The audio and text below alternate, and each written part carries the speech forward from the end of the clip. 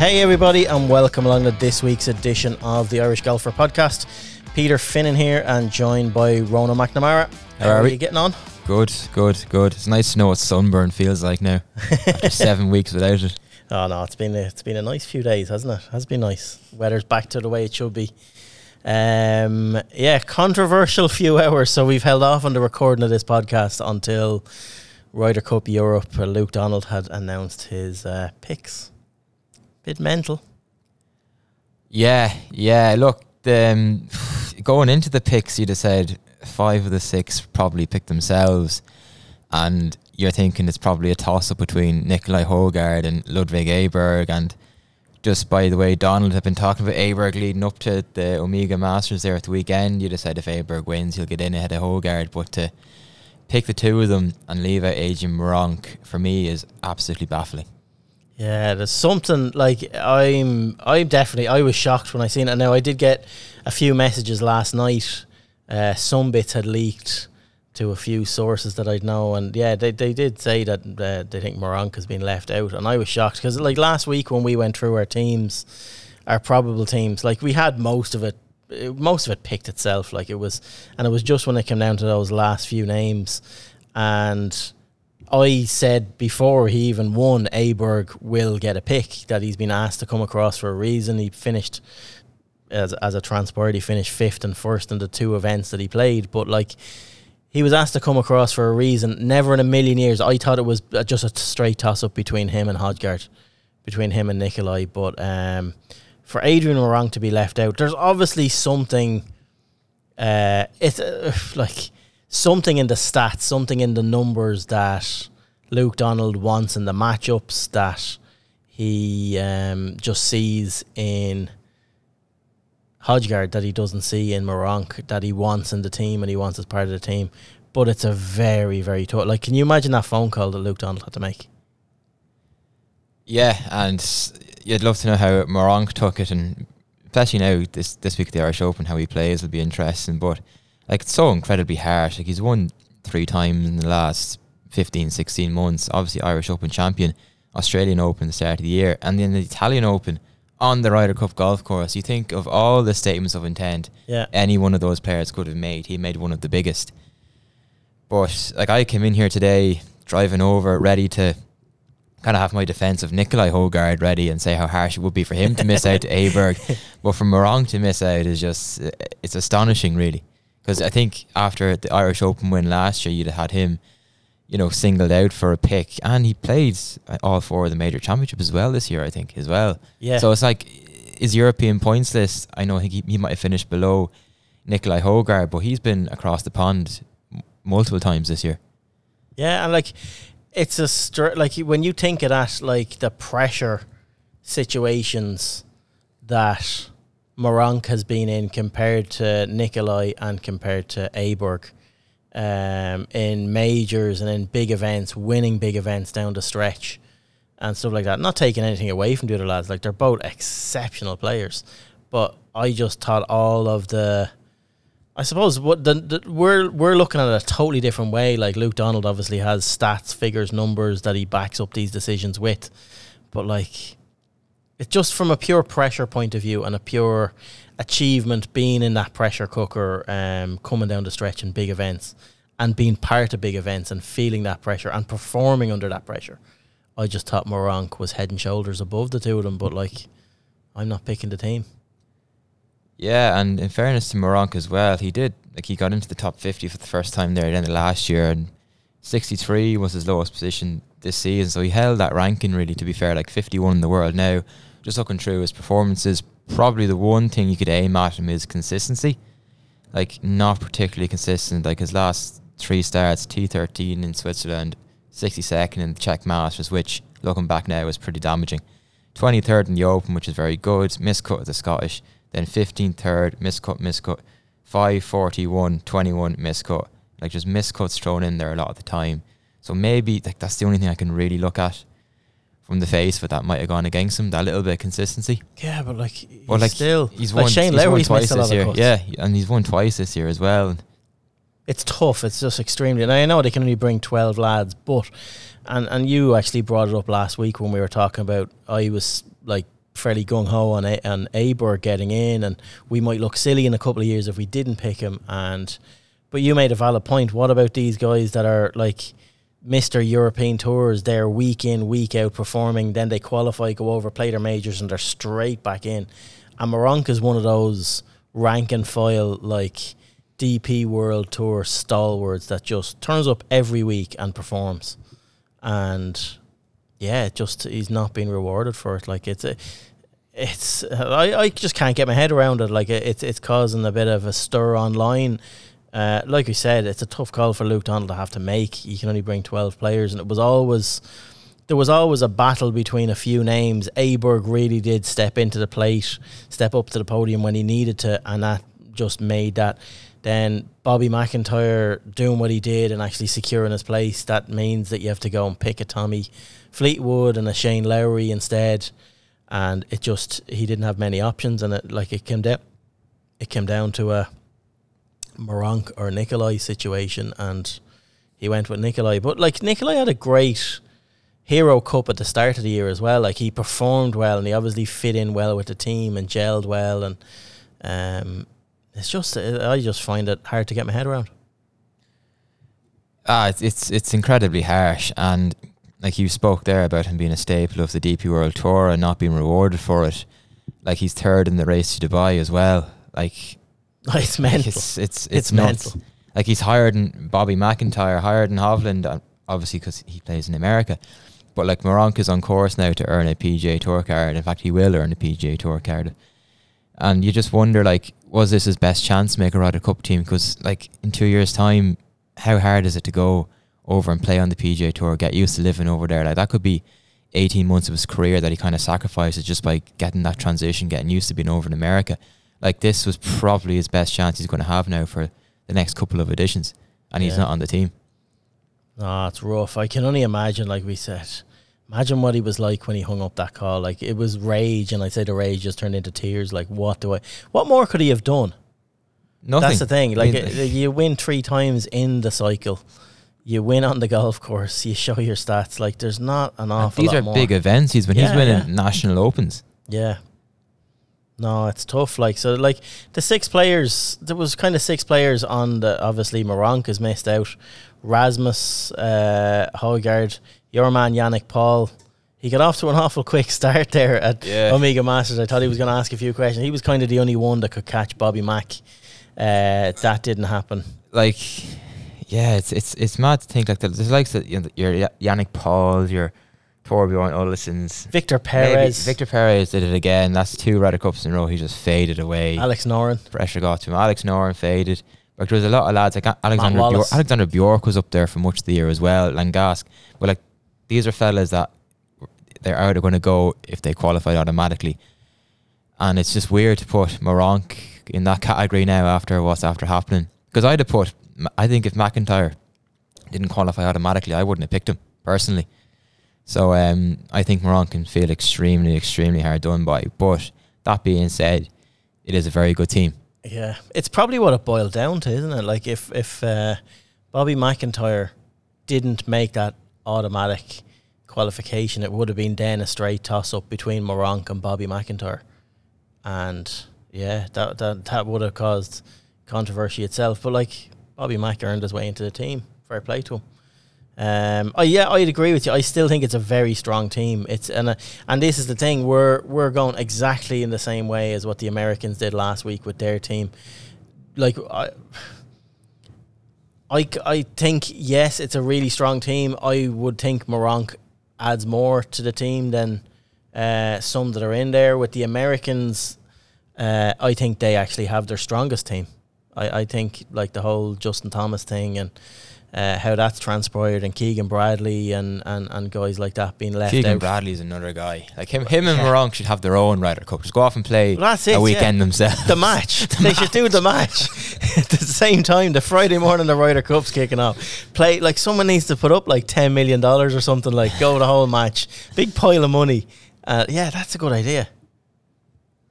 I could buy into that. But no, I do think we have a very strong team. When you look at it top to bottom, there's a nice blend of players in there. It will be a good team room. Yeah, Yeah, I just think this is going to be a tight Ryder Cup. I'm hoping it's going to be a tight Ryder Cup.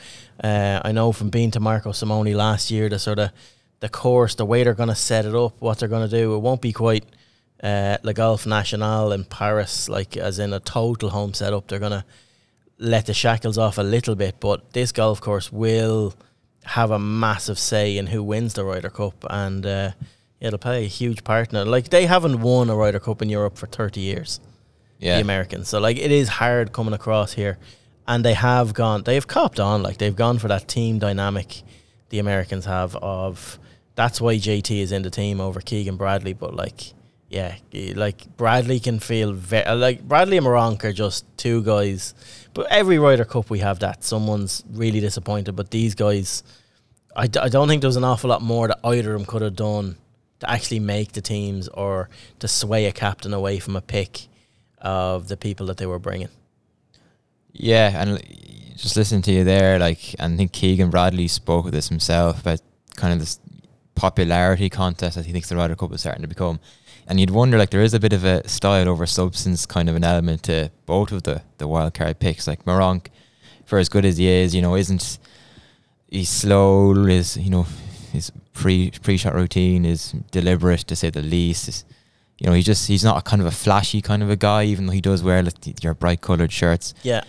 Whereas, there's a real X factor about Nikolai Højgaard and particularly Aberg as well. Like, Luke Donald's a massive fan of Aberg, and I think he was always gonna pick him when he kind of played with him in America and brought him over. He had the two vice captains playing with him there last weekend. That's it. And can you imagine the pressure Aberg was on? He was being groomed. Totally being groomed. Like, you'd imagine the pressure he was on his own head. Like, you're asked to come across, right? Come and play in these two events and show me.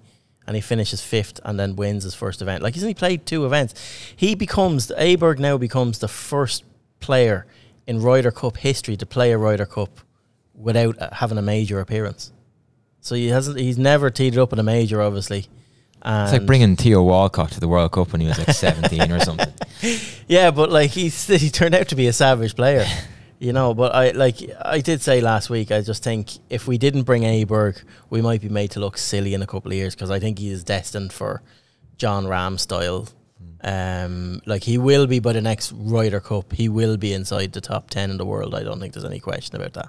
Like, it's good to see, because watching the PGA Tour and how many times the commentators wax lyrical about these young gung-ho Americans, and some of them are quite average as well, and say, they're just made for the PGA Tour straight out of college. Like, regardless of how he gets on in the Ryder Cup, it's actually nice to have a European now in that category. Absolutely, and we've a few of them. Like, Ram is still, he's not around that long. Feels like he is. It feels like he's around forever, but we've so many. I think we've a crop of young kids coming through. 2 years after the whole thing in Wisconsin, you'd have been very worried about where Europe are going, where they're going to get a couple of pacings before they kind of turn a corner. And I still expect America to probably win. Do you? At the end of the month? Yeah. But I think it'll be a lot closer than maybe first feared. Like, I think Europe have a really strong 1 to 8 that can definitely go to war with, like, all 12 Americans. I think, we're underdogs, but I think we'll do them. It's just it's the magnitude of what the course is going to have a massive effect on how this is played out, and they're always favourites coming across here. Yeah, we everyone's nearly playing well at this stage for Europe as well. That's the thing. You can hang your hat on the likes of Fleetwood, Hatton, Straka, Larry Rose, McIlroy, Ram, Fitzpatrick, Hovland, those lads to play all five sessions.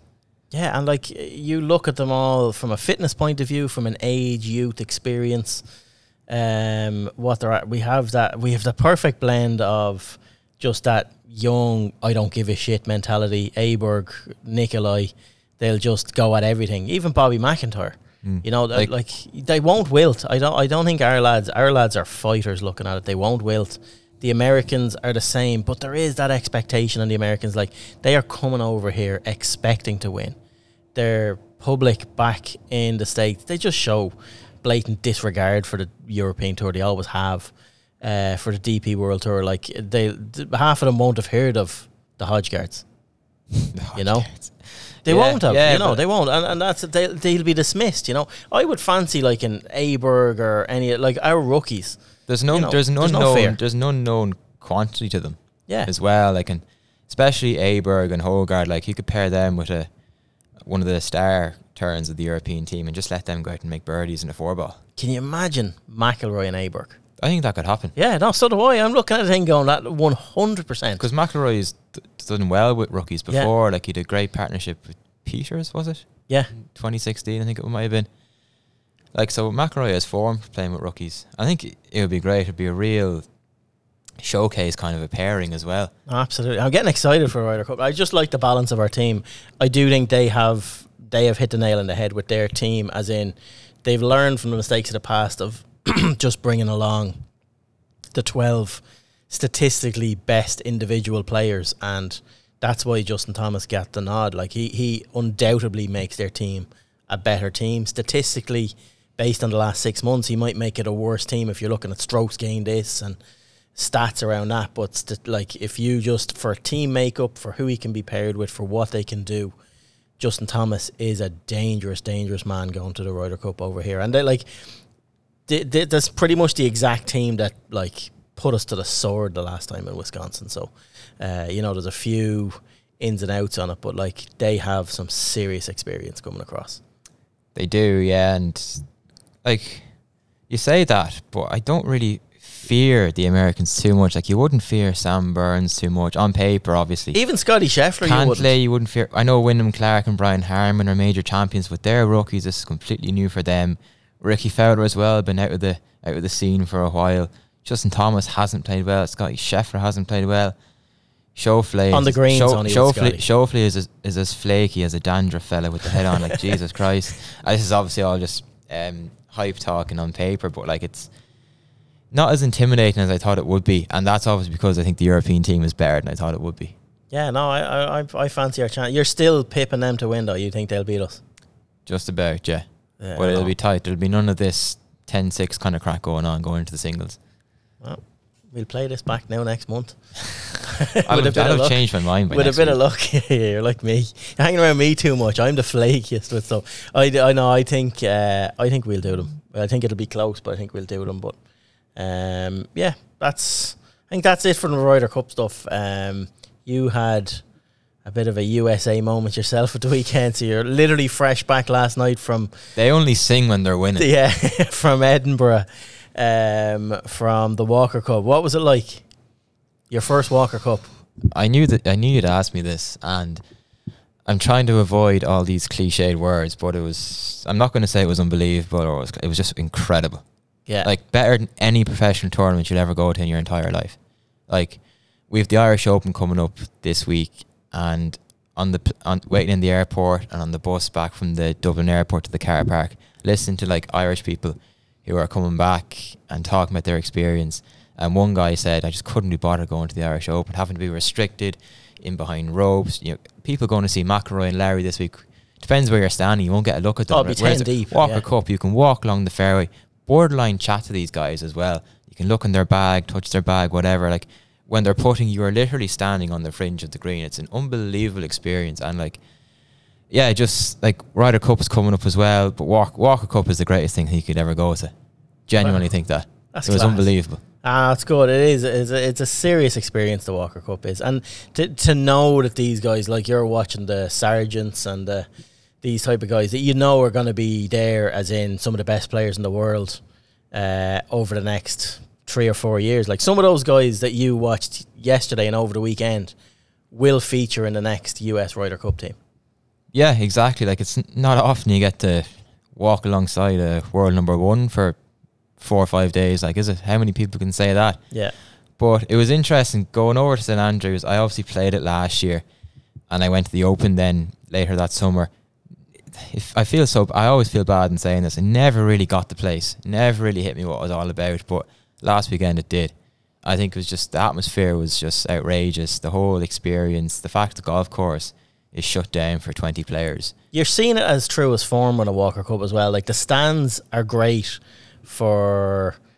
I always find when I've been to St Andrews, the stands are unbelievable, and the whole setup for an Open Championship at St Andrews, and it's breathtaking. But you don't get that sort of eerie feeling of the golf course, the straight out loop back in.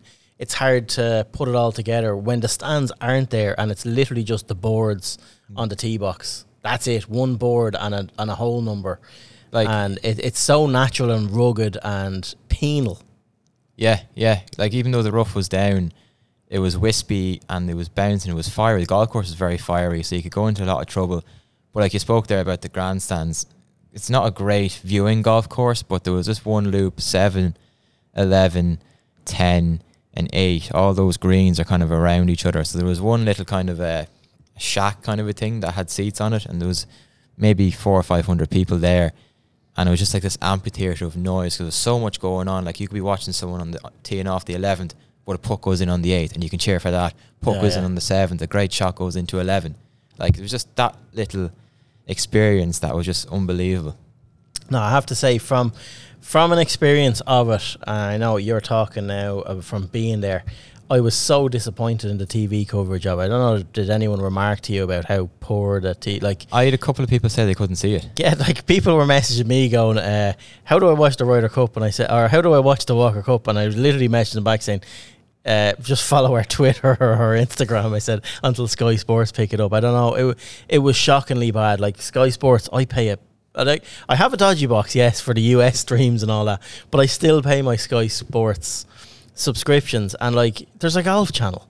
This is the biggest amateur golf event on the planet, and they don't go to it until the singles on Sunday.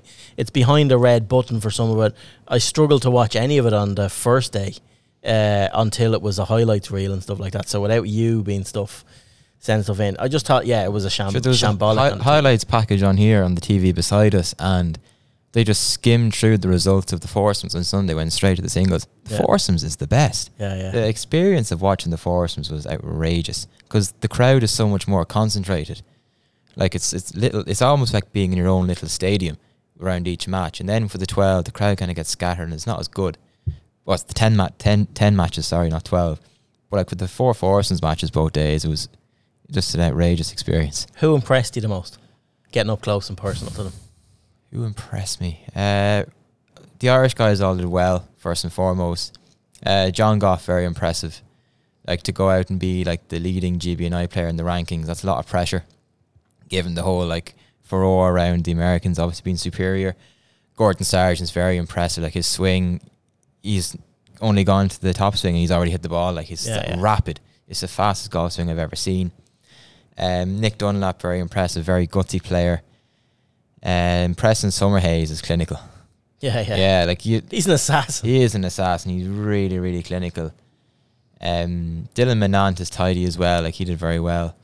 But like, the Americans, they all kind of have similar swings as well. They all kind of bump the left hip going back and they're gone.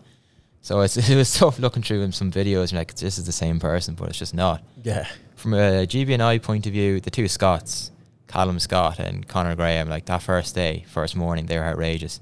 And the crowd following them was just incredible. Yeah.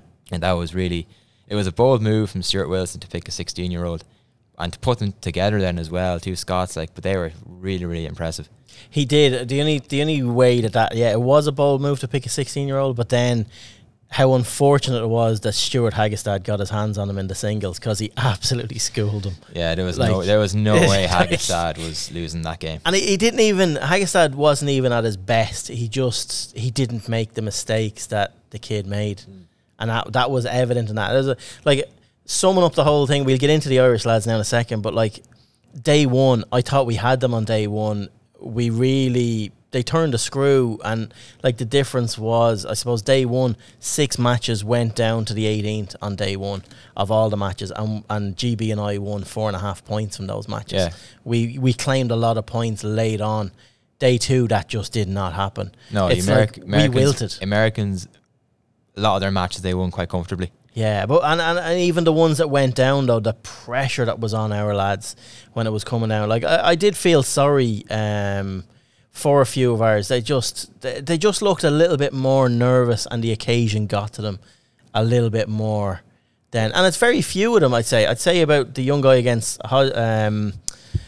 Hagestad, I would say that Barkley Brown just really struggled. Like, he should have comfortably won his match, and that was a pivotal turning point on the leaderboards throughout the day, you know? Yeah, like, the Irish guys, and this was reflected in the selections for the final day singles, they impressed really, really well. They were the difference on the first day.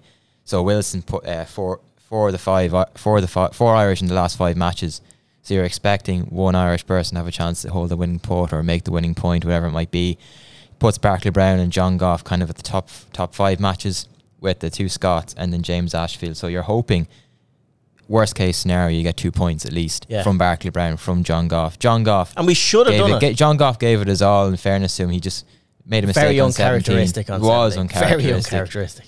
But Barclay Brown, like, you'll be kicking yourself. Oh, stop. No, I actually felt for him because, and we've all been there playing golf, when you just cannot feel the putter. Like, he had putts there to do things and he just didn't trust himself. Your whole game just 3 goes up with 4 to play. Yeah. Bogeyed 15, double 16, bogeyed 17, and then just the most ridiculous 3-putt on 18 you'll ever see. Yeah. Like, I was standing there on the side of the green and I just couldn't believe what I was watching, because him and Dunlap, they're about equidistant. They had to get it stepped out to see who goes first.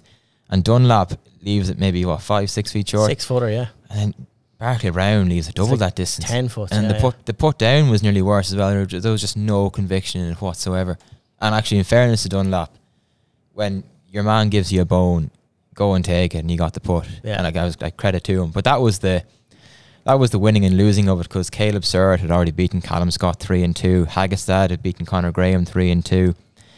And Preston Summerhays kind of hammered James Ashfield. So at that stage, GB now are very much up against it. And like to only get a half point out of Barclay Brown all week and in that match felt like a loss.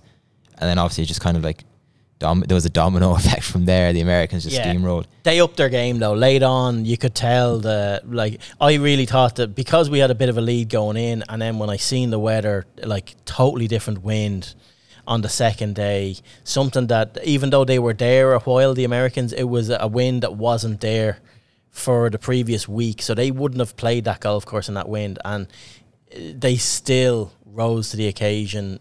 They did damage in the 4 balls in the morning, or the foursomes in the morning. That's where it was won and lost. Yeah. Like, GB and I had 3-point lead going in. Had won both sessions, and I knew kind of if America turned this round, win the session 3-1, they'll go on to win it by 5 points. So they won it by 3 in the end. But it was such fine margins. The foursomes matches again were tight. Like, John Goff and Matt McLean were beaten 2-1. Conor Graham, Callum Scott were beaten on the 18th after battling back really, really well. Like, they were 2 down after 12 holes and got it to all square with 3 to play. And then you had James Ashford, Alex Maguire beaten 2-1 again. They were well down at one point. They were 3 down turning, got it back to 1. And then Liam Nolan and Mark Power were absolutely sensational. They came back from 1 down with 4 birdies in a row to win 4 and 3. Like, at one point in that foursomes, GB were down all 4 matches. Yeah. So they were really, really up against it in that session. And they almost kind of scraped away with a 2-2 or even a 2.5, 1.5, which would have made a huge difference. But to lose 3-1 was a killer. And it's so, like, when you add it all up at the end, like we're going through, like the pressure these guys are under, the microscope they are under. I was so, it's a weird thing to say, but so proud of the 3 Irish lads in how they performed. Or 4 Irish lads, sorry. 5. 5 if you get off. But like, no, I was like how they stood up, and to be counted all week, like, the pressure that they're all under. But and some of them knowing this is like, like Mark Power, what he did, raising the Irish flag, emotional, like very emotional moment for him to go out and do what he did in the golf course, win a singles match then as well at the end, knowing that you're ending your amateur career, and knowing that as far as the Walker Cup goes, your race has been run. Like, Matt McLean as well had to hold a 5-6 footer on the last to scrape a half and win the hole. Like to be mentally still tuned in to do that, I think says a lot about the person. Yeah. It was I had to laugh at Mark Power. There's no way them 2 boys meant to put their drives on the last hole down that close to the out of bounds on the right. Yeah, it was shaky, but he was there on the Saturday as well, and he got up and down. Like, with that front pin, like, it's the only place to miss. It's a good place to miss, but like, you're fighting, you're taking on a lot. But no, it was so good. Like, them all with Alex Maguire as well. Like, I do you know what? One of the Irish guys that just stood, I thought Nolan was he was superb. He was unbelievable. He was flawless. Like, he looks an absolute baller, like a machine. Of all the players that I've seen over the last decade coming through, Irish-wise, there's something special about Liam Nolan. The game face on him, yeah, is just no, ridiculous, there is. isn't it? There like really he is. was loving it, and this goes like to show, like a lot was made about the rankings, like USA having everyone top 20, 8 of the top 10, but like the rankings are like so top heavy in USA's favour because of all the big collegiate events. Yeah. Like, how's Liam Nolan supposed to get the rankings when he's in college in Galway? Yeah. Do you know what I mean? Like, but that's what I mean. These guys are every bit as good. It makes on their it so day. much. It makes it so much better with him that he's not mixing it with those guys all the time. But when he's thrown into that spotlight, he just looked as though he belonged, and he will belong there for a long time to come. Like, I just expect such big things for him. I think he will learn so much from this experience. I don't know what way the other guys will pan out. We know, like, Mark Powers going to turn pro. He's playing this week, his first pro start in the Irish Open. Exactly. Then we're looking at, Alex Maguire. He's a bit of college left to do. He'll probably turn pro early next year unless he gets his card through Q School or stuff like that. Matt McLean, I don't know, will he turn pro actually? Matt McLean's going back to the day job after this. Optometry, they're back to looking at people's back down eyes. to earth, yeah. But like, I know GB and I lost, but like, from an Irish point of view, there was such a feel-good factor. So many great stories. Like, everyone won a point, Yeah. which I think is class. And they all kind of, particularly on the start, they stole the show. Like, Yeah. Alex Maguire was unbelievable with James Ashfield. He's like so the gritty, the isn't he, putt he Maguire? held on 18, like, Yeah. under that pressure. And this again, The emotion like, you he let spoke, out. like, you have to earn these points. Like, Matt McLean, John Goff, there was such a contrast in emotion, like, from McLean and Goff puffing at the cheeks because David Ford missed a sitter really to snatch a half from them, and you're kind of going, oh, geez, thank God. And then Maguire, it's a complete polar opposite, like poulter bug eyes, the arms bulging, everything, like when he holds that 15-footer. It was such a tip of the hat as well to how much the captains looked at how strong the Irish guys were, that they lined them all up last to go out, because they were fully expecting that those pairings were handed in, or that format was handed in the night before. So that's before the morning 4 balls were done. So like the level of trust that he had in the Irish lads, that they were like literally all the anchor matches, that if it comes down to this, these guys as a pod feeding off each other, a shot ahead of each other, so where you can draw off each other, and like, it was the level of trust on it. It was good phenomenal. management. It just unfortunately didn't pan out that way. But you could see if GB and I got through those first 5-6 matches, that like there would be this like kind of separate nearly tournament going on itself with the 4 Irish and last Ireland matches. against America. Yeah, honestly, it kind of would have been. But just before we move on, like the comebacks Mark Power and Liam Nolan put on Saturday in their singles match were just simply scandalous. Yeah. Like, Mark Power was 3 down after 11 holes, and he birdied 12, birdied 14, bogeyed 17, and birdied 18 to win 1 up. Like, and then Liam Nolan, 2 down, 5 to play, plays his last 5 holes in 3 under par. Yeah.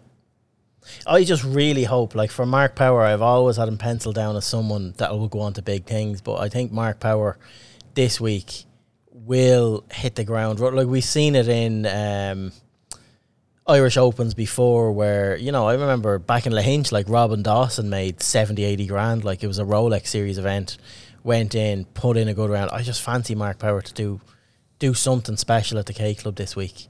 Just I'm not going to say he's going to win a tournament in his professional debut, but he won't be phased, and the golf he's after playing in the last year, and the golf he's coming off the back of in the last week, there's a man that will go in there and will mix it, and like, don't be surprised if he's there or thereabouts. Yeah, absolutely. Like, the only thing, and then with John Goff playing as well, the only thing you'd worry about the two of them, just the emotional toll that the week just gone will take on them. Yeah, but then again, for Mark, being his home event as a pro, like, it's dream stuff. So, and like, he's an adrenaline player, like, as well. Yeah. Like, he feeds off good vibes. So I can see him going well this week as well. I wonder who he has in the bag this week as a pro event. Yeah, be a strange one. I think he had Leona's caddy. He had, when he played because he played in Galgorm in the Irish Open behind closed doors, and he had Dermot Byrne on the bag. So yeah, it'd be interesting to see what he has this week. But no, one to look out for if you're getting down to the K Club. Right, enough on Walker Cup. the Americans won anyway. We can end it with that. Yeah. It was a pretty dominant display on the last day in the single. Things fell for them. They looked the more experienced players when they get into the heat of the moments, this way. As an overall team, as an overall group, they kicked on. Yeah, they did. But just a final note, actually, Mark Power, bowing out in his amateur career, he sits joint second now for GB&I with the highest winning percentage in foursomes, and he's third with the highest winning percentage in singles as well. And he top scored for GB&I in his 2 of his Walker Cup years. It's a fabulous record. Oh, it's unreal. It is unreal. It's serious. He comes from serious stock. He's just he is going to kick on. But no, that's good. Right. I don't know. Did you see much of the KPMG Women's Irish Open? You know what part of it I saw. No, right. We have to start this with the positives, right? A final round 62. Denmark's Semilia Sonderby fires away into a playoff with 11 birdies in the final round, in her 18 holes. She even had a bogey in there as well. The bogey was laid on, it was on her 14th, but she done some damage around the middle of the round. Got herself into a 3-way playoff and, claims the KPMG Women's Irish Open. Her maiden professional win, stuff dreams are made of. Yes, that is the headlines, but Anne Van Dam has... Oh, it's so funny. It is mad, right? So Anne Van Dam, I actually have a lot of sympathy for her. Before we get into the playoff and what happened, she had this tournament wrapped up, I thought. When she was going into the final round, she was clear, she was heading on, bit of a mixed bag in the final round. I think she'd four bogeys, 5 birdies in her final round. Didn't, mixed it up a bit. Missed a very short putt on the 17, a 3 or 4 footer on 17, and meant she had to birdie the last to get into a playoff. Mindset was totally changed. It was cruel. It's she lost last year. She lost out in a playoff by a shot. She 3-jagged the last green. I was there on the Sunday. 3-putted the last green to miss out in the playoff by a shot. And sick. And then I just thought she was going to make amends this year, but no. She gets into the playoff, being driven. For anyone that hasn't seen it, you're living under a rock. But driving down. Why are they going up that way? I know, You have a clear path up the fairway to the tee box. So driving up, and she actually lifted the rope herself. Yeah. And then, clotheslined the shit out of her own bag. You won't just put the foot to the accelerator, and that was it. Clubs just snapped off. That was the second driver she'd snapped that week as well. She'd broken her driver earlier in the week. That's her biggest weapon. It's absolutely her biggest weapon. But she still hit 3 wood. I don't know what she was cursing at. When I know she's cursing, but I don't know the official that was driving her up. I don't know, was she trying to blame the driver or who? You lifted the rope. Yeah, she lifted the rope herself and let it snap back down, sort of way. So, but it was just... But she dusted herself down. She was fuming. Went back up, got 3 wood, hit a lovely 3 wood. I think she had 6 iron into the green. And left herself a 15-foot eagle putt and didn't hold it. And that was it, game over. But yeah... So unlucky. You gotta feel a lot of sympathy for Anne Van Dam, but... You absolutely have to tip your hat to Sonderby. She just 100%.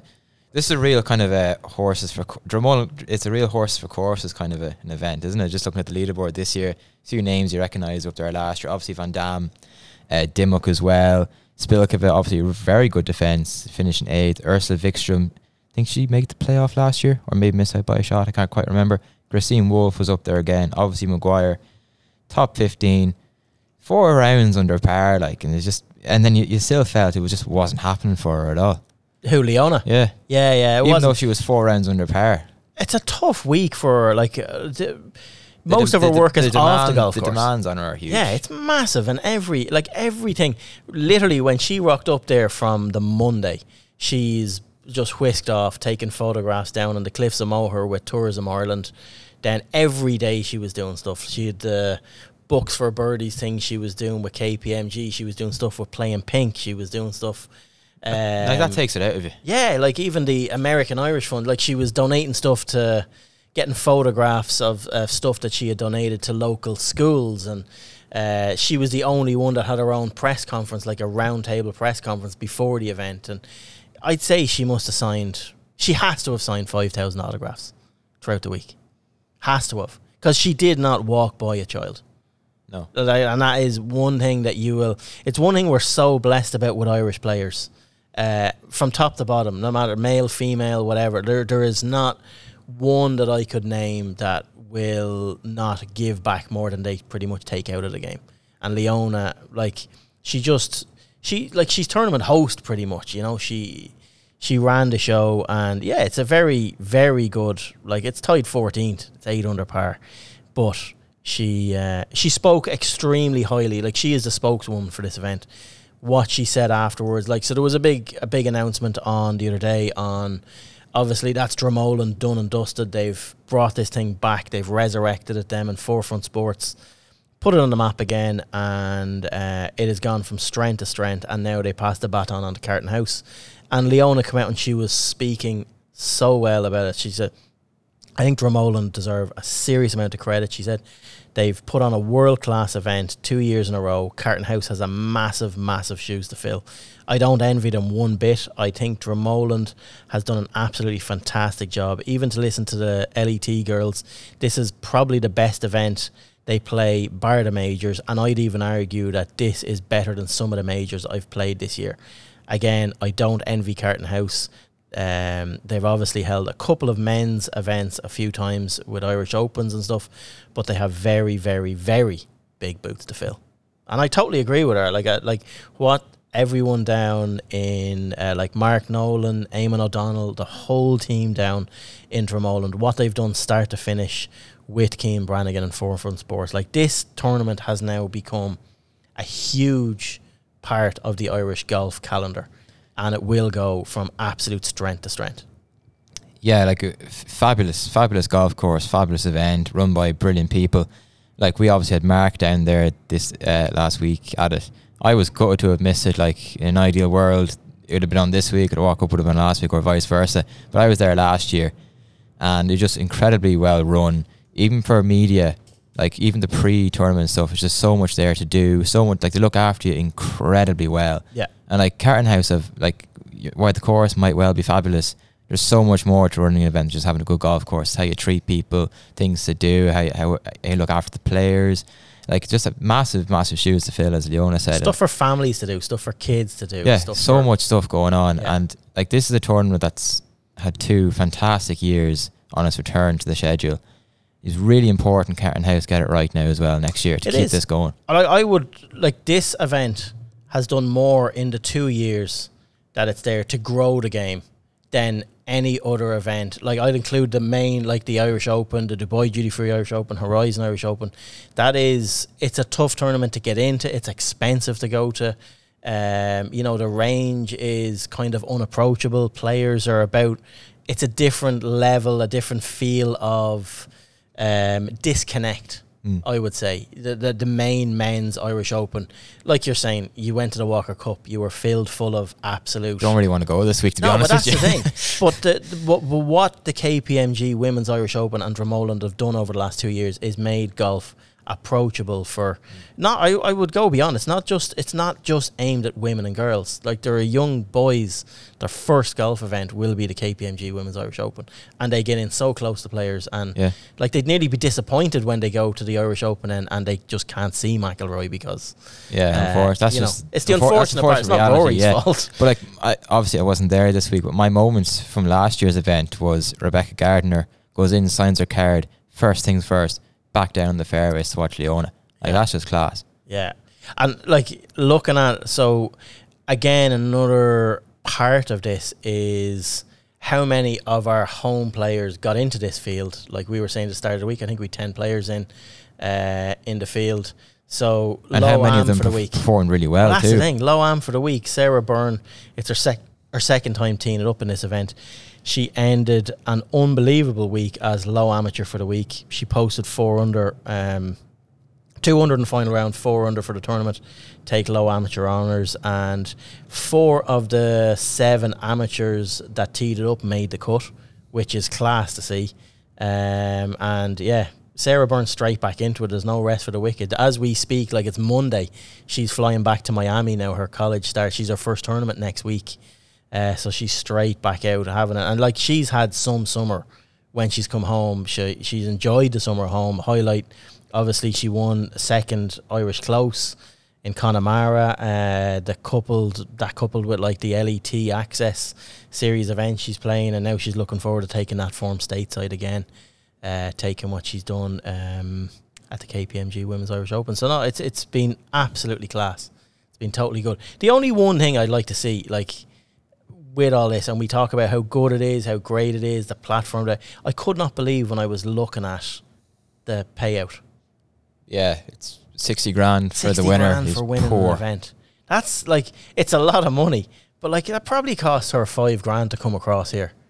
Stay, caddy, food, travel, all that sort of stuff. Like 60 grand first, 30 grand second, and then like fourth, Kirsten Rugley, 18 grand.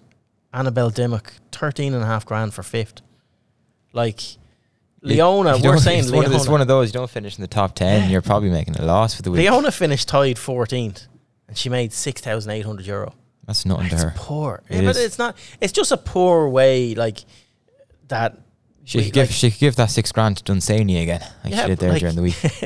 But it is like, that's it. Like Leona rocked up this week, gave 25 grand to different schools, with the American Irish Partnership, and she gives away 25 grand and makes 6,800. Now I know she's not giving that out of her own pocket, but she's still involved in doing it. Like there's some way, but it's we need to do more on the LET.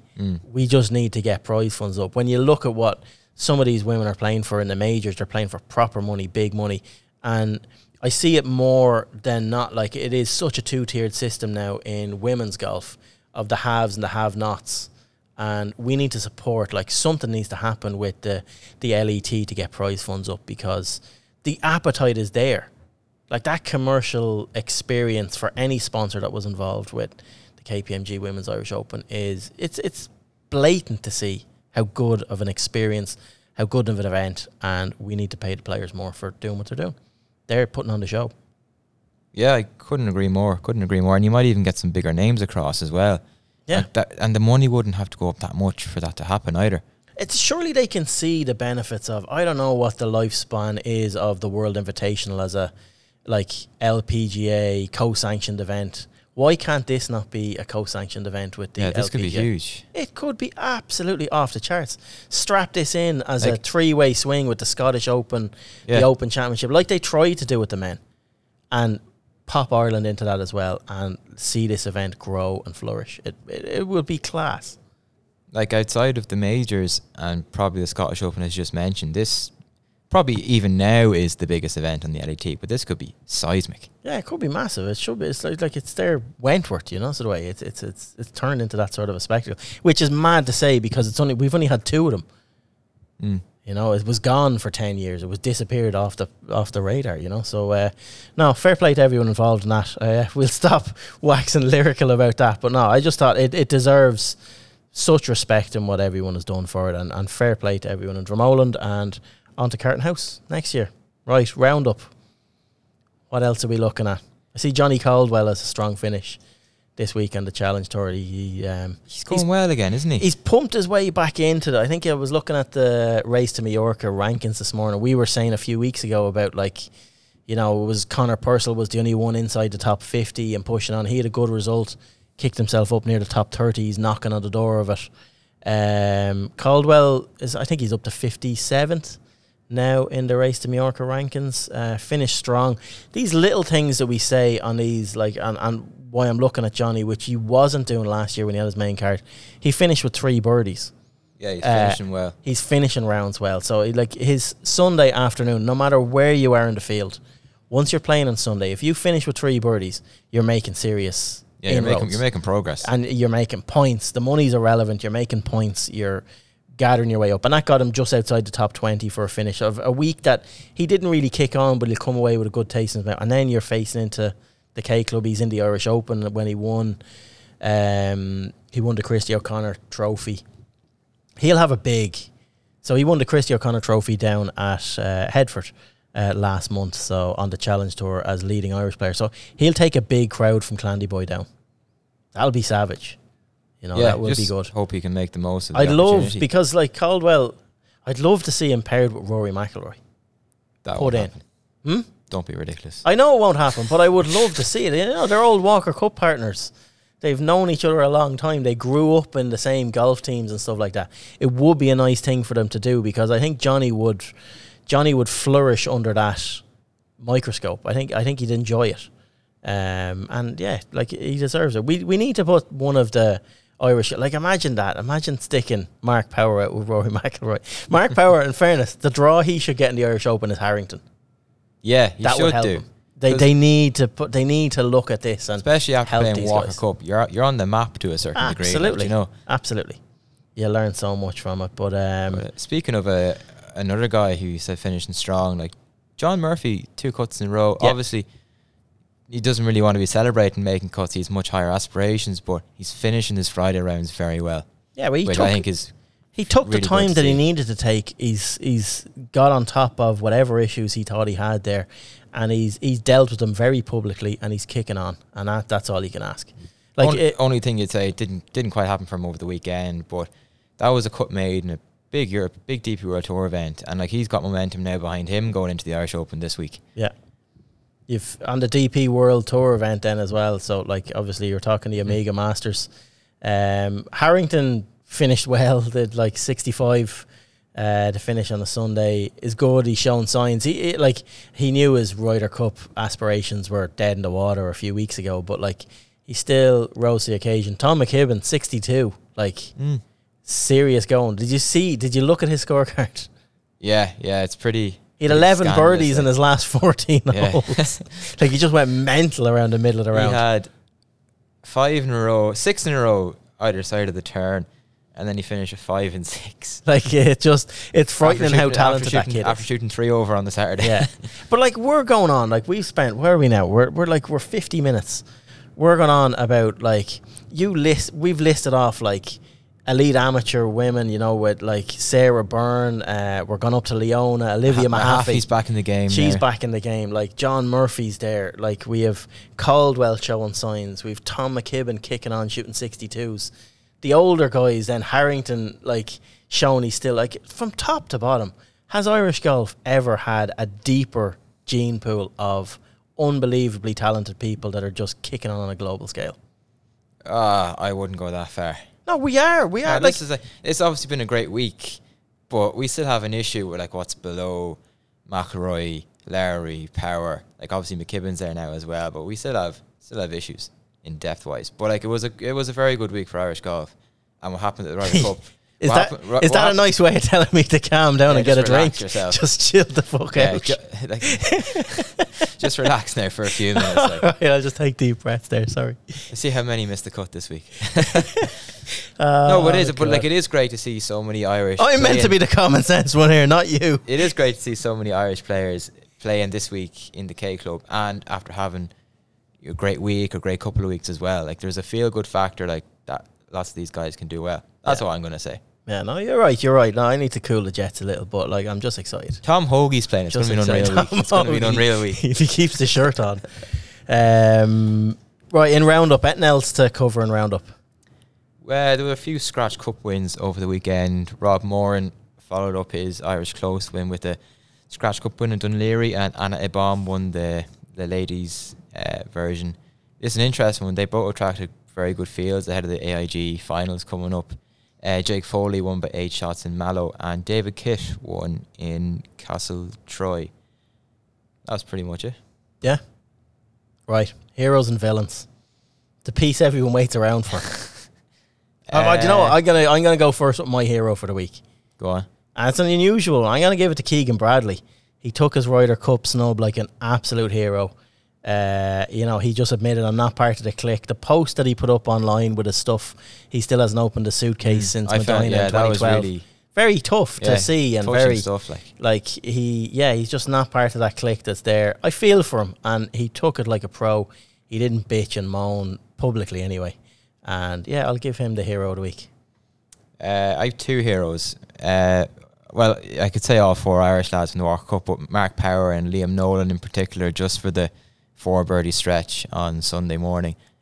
Like, the shot Mark Power played into 11 to set up the birdie to kick-start was just outrageous. Like, lads were coming like 60 yards short of that green, not even getting up to the top tier sometimes. So that was a great shot, great week. On villain, I don't really have too many villains. I've one villain. I was in quite a nice and sanitised environment for the weekend. Now, I have a villain, Ryanair. When I seen what happened over the weekend, I know, they delayed your flight last night. They delayed my flight, yeah. Right, but what happened with Ian St. John? So Terrible. He's booked in, flying from Cork Airport over to Formby Hall for an EDGA event this week. Like, he shouldn't have to take, for anyone that doesn't know Ian St. John, like, he's paralysed. He is a PGA pro, but he was paralysed a few years ago, and his story's online if you want to read up on it. But he's getting back into golf now, playing these EDGA events. He has a specialised mobility scooter that he uses for playing golf that actually stands him up and does stuff. So he'd all the paperwork done to fly across, everything done, went to the airport like 6 hours early. 6 hours before his flight or something like that. And they wouldn't let him on. You even have to do that. They wouldn't let him on. He went there just thinking now he was trying to catch a Liverpool match. He's a big Liverpool fan. And yeah, they wouldn't let him on. And like, literally, I didn't know what to say. I tried to ring him there this morning. I know he was on to Aer Lingus trying to get on and trying to get across. I hope he has got across and he's got to go and play in the EDGA event this week in Formby Hall. But yeah, Ryanair are a fucking disgrace. Like, that should not be happening. It should not take someone to have to go online to do that. They're an easy villain this week, but it's low hanging fruit. But yeah, hopefully Ian got over. Hopefully, yeah. If you have any choice, avoid Ryanair. If you have any choice, avoid them. I say that I'm booking flights left, right, and centre with them, but like, sometimes you just don't have a choice. But yeah, it's just bad form. You just can't be at that sort of stuff, and it is discrimination. He had all the paperwork there. He had everything done. They just won't let him on. What a sour note to end on, isn't it? Yeah, no, it is. It's sad. Really good podcast. Really good chat. We started off sour about Morocco. Irish golf is a disaster. It's in a mess. You have me now. You have me soured. Leeds didn't win. Like, you must be pissed off. No, Leeds didn't lose. You have to look at the positivity. 0-0 draw with Sheffield Wednesday is okay. You know, HMS 15th in the league. He's 15th. Yeah, we're 15th, I think. Yeah, we're flying. But surely 6 points off automatic. Double relegation. We're grand. 6 points off automatic. Right now, I think that's a wrap for this week. Yeah, that's it. That's it. Right, and another big week anyway with the Horizon Irish Open. I won't be here this time next week. Ronan will be doing something with Mark. I'm off on my holidays for a couple of weeks, so yeah, toodle pip. See you after. See you after. Right, cheers for tuning in, and yeah, we'll chat to you in some shape or form next week after the Irish Open for a recap of that. So, talk to you soon.